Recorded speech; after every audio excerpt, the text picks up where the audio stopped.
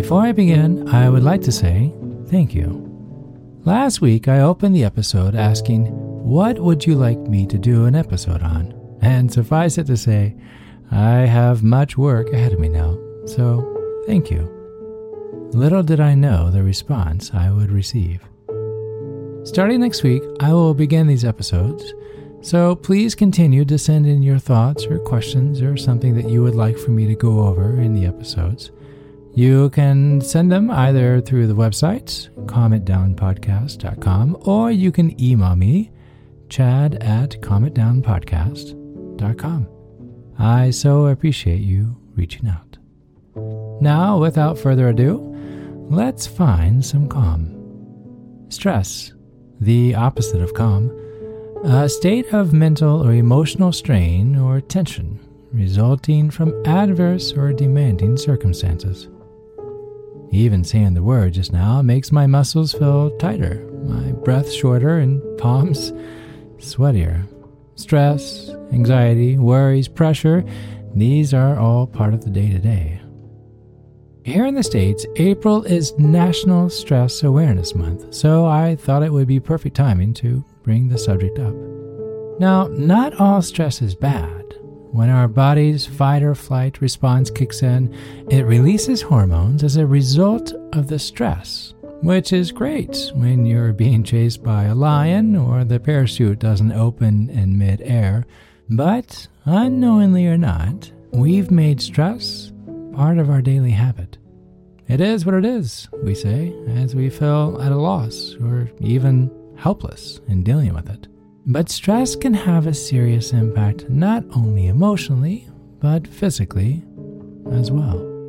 Now I know for most of us, we may not be running the fields of Africa or jumping out of airplanes on a routine basis, but I'd like to show you how it's the little things that add up over time that can have the same effect. So let's see what we can do about this word stress. I'm Chad Lawson, and let's calm it down in 3, 2,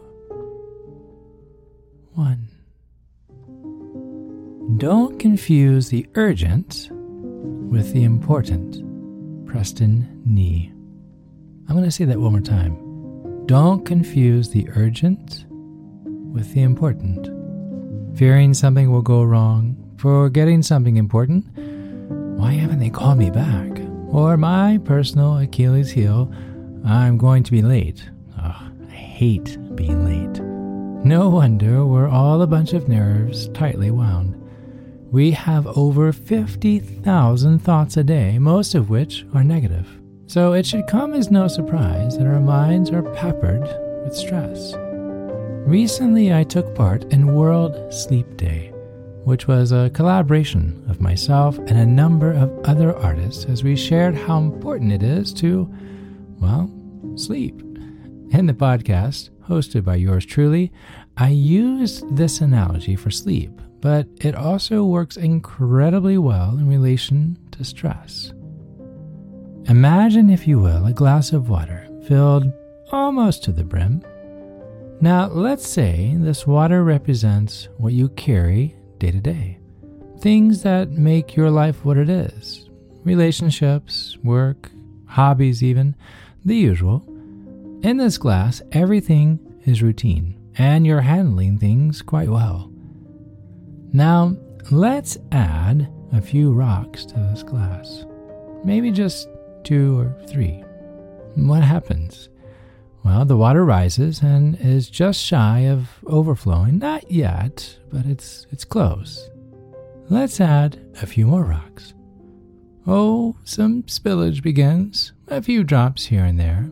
It's okay. It's just a bit. Not that big of a deal, but it's obvious nothing else needs to go in the glass. But lo and behold, we add a few more. 3, 4 rocks. Heck, maybe even 5. Now water is everywhere. The glass just can't hold anything else. I could go on, but you see my point. These rocks represent the extras we try to squeeze in. Some are noble, like picking up the slack of a sick colleague, very kind of you. Some a bit lighter in nature, like signing the kids up for one more sport. It'll be fun for them, you say, until you realize it's every Saturday morning at 8 o'clock for the next 12 weeks.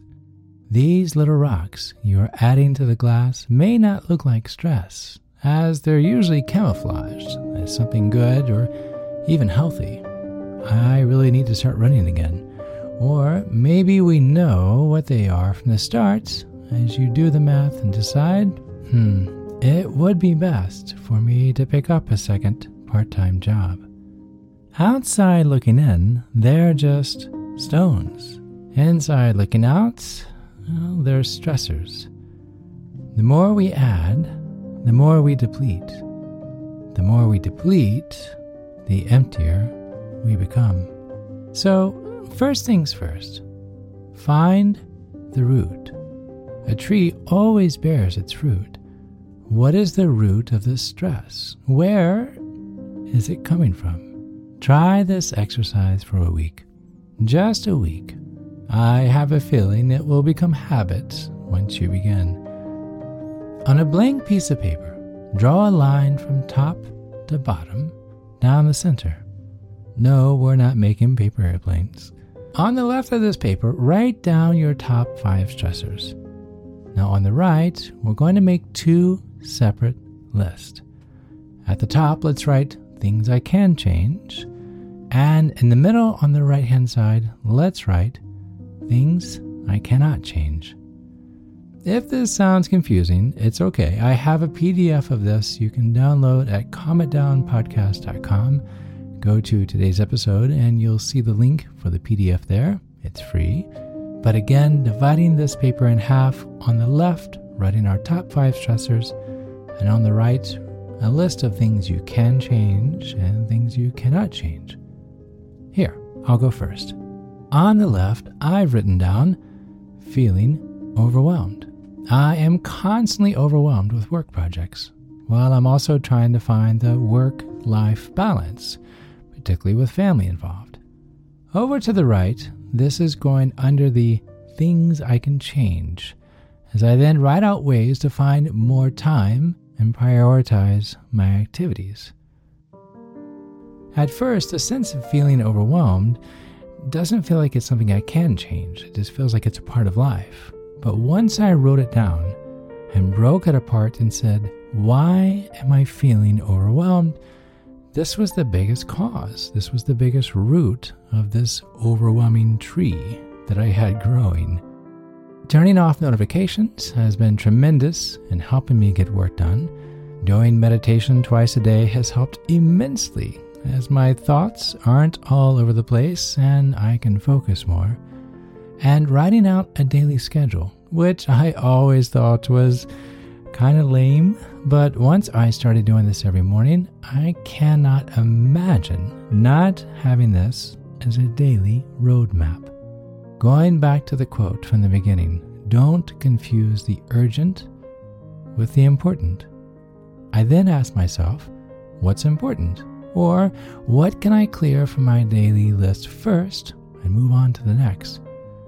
It sounds so silly, but until recently, I would start the day overwhelmed and end the day even more overwhelmed, as my mind would go into a downward spiral. I didn't finish this, or I didn't start that.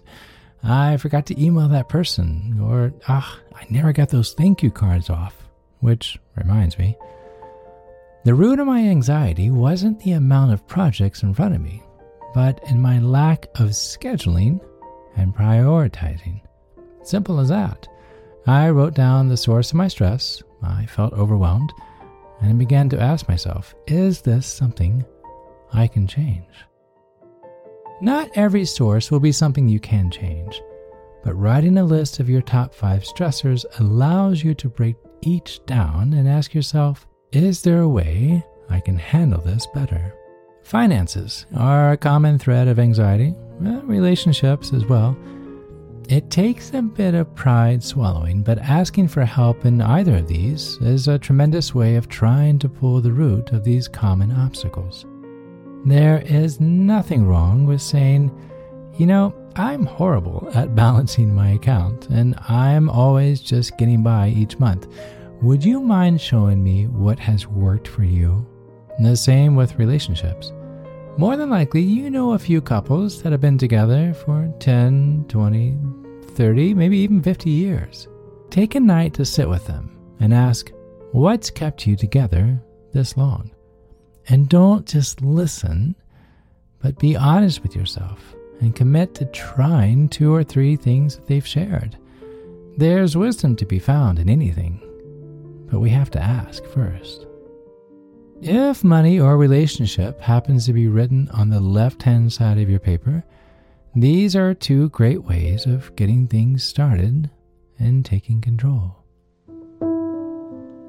While we may have stress a part of our everyday, it doesn't necessarily mean it has to take over the everyday.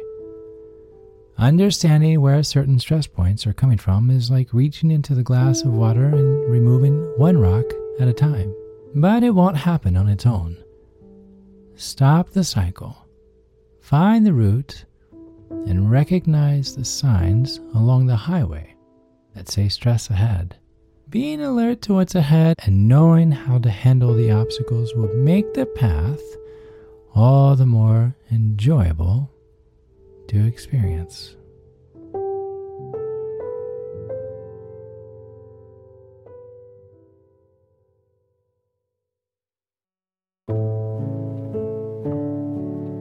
To find more episodes of Calm It Down, hear the musical playlist from today's episode, or simply wanting to know where to send chocolate chip cookies, visit calmitdownpodcast.com.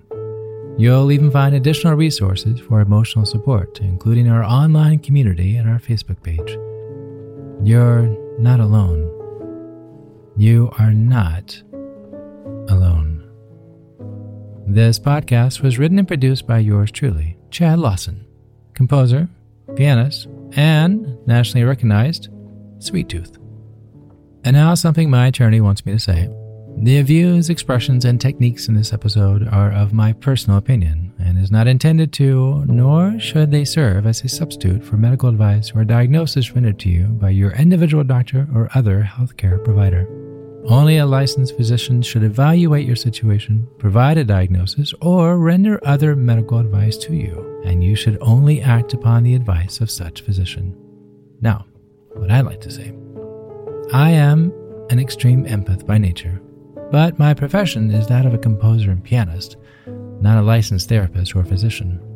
I hear from thousands of listeners how my music has helped them through various stages of emotional needs, and I simply want to offer this and future podcasts in aiding those needs. To find a list of licensed professionals in your area, please visit calmitdownpodcast.com.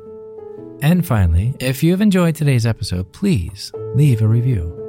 While it takes less than 60 seconds to do, its impact will last for years to come, as every little bit helps in growing the awareness and the importance of emotional health. I'm Chad Lawson, and until next time, be kind to your mind, and join me next week as we calm it down.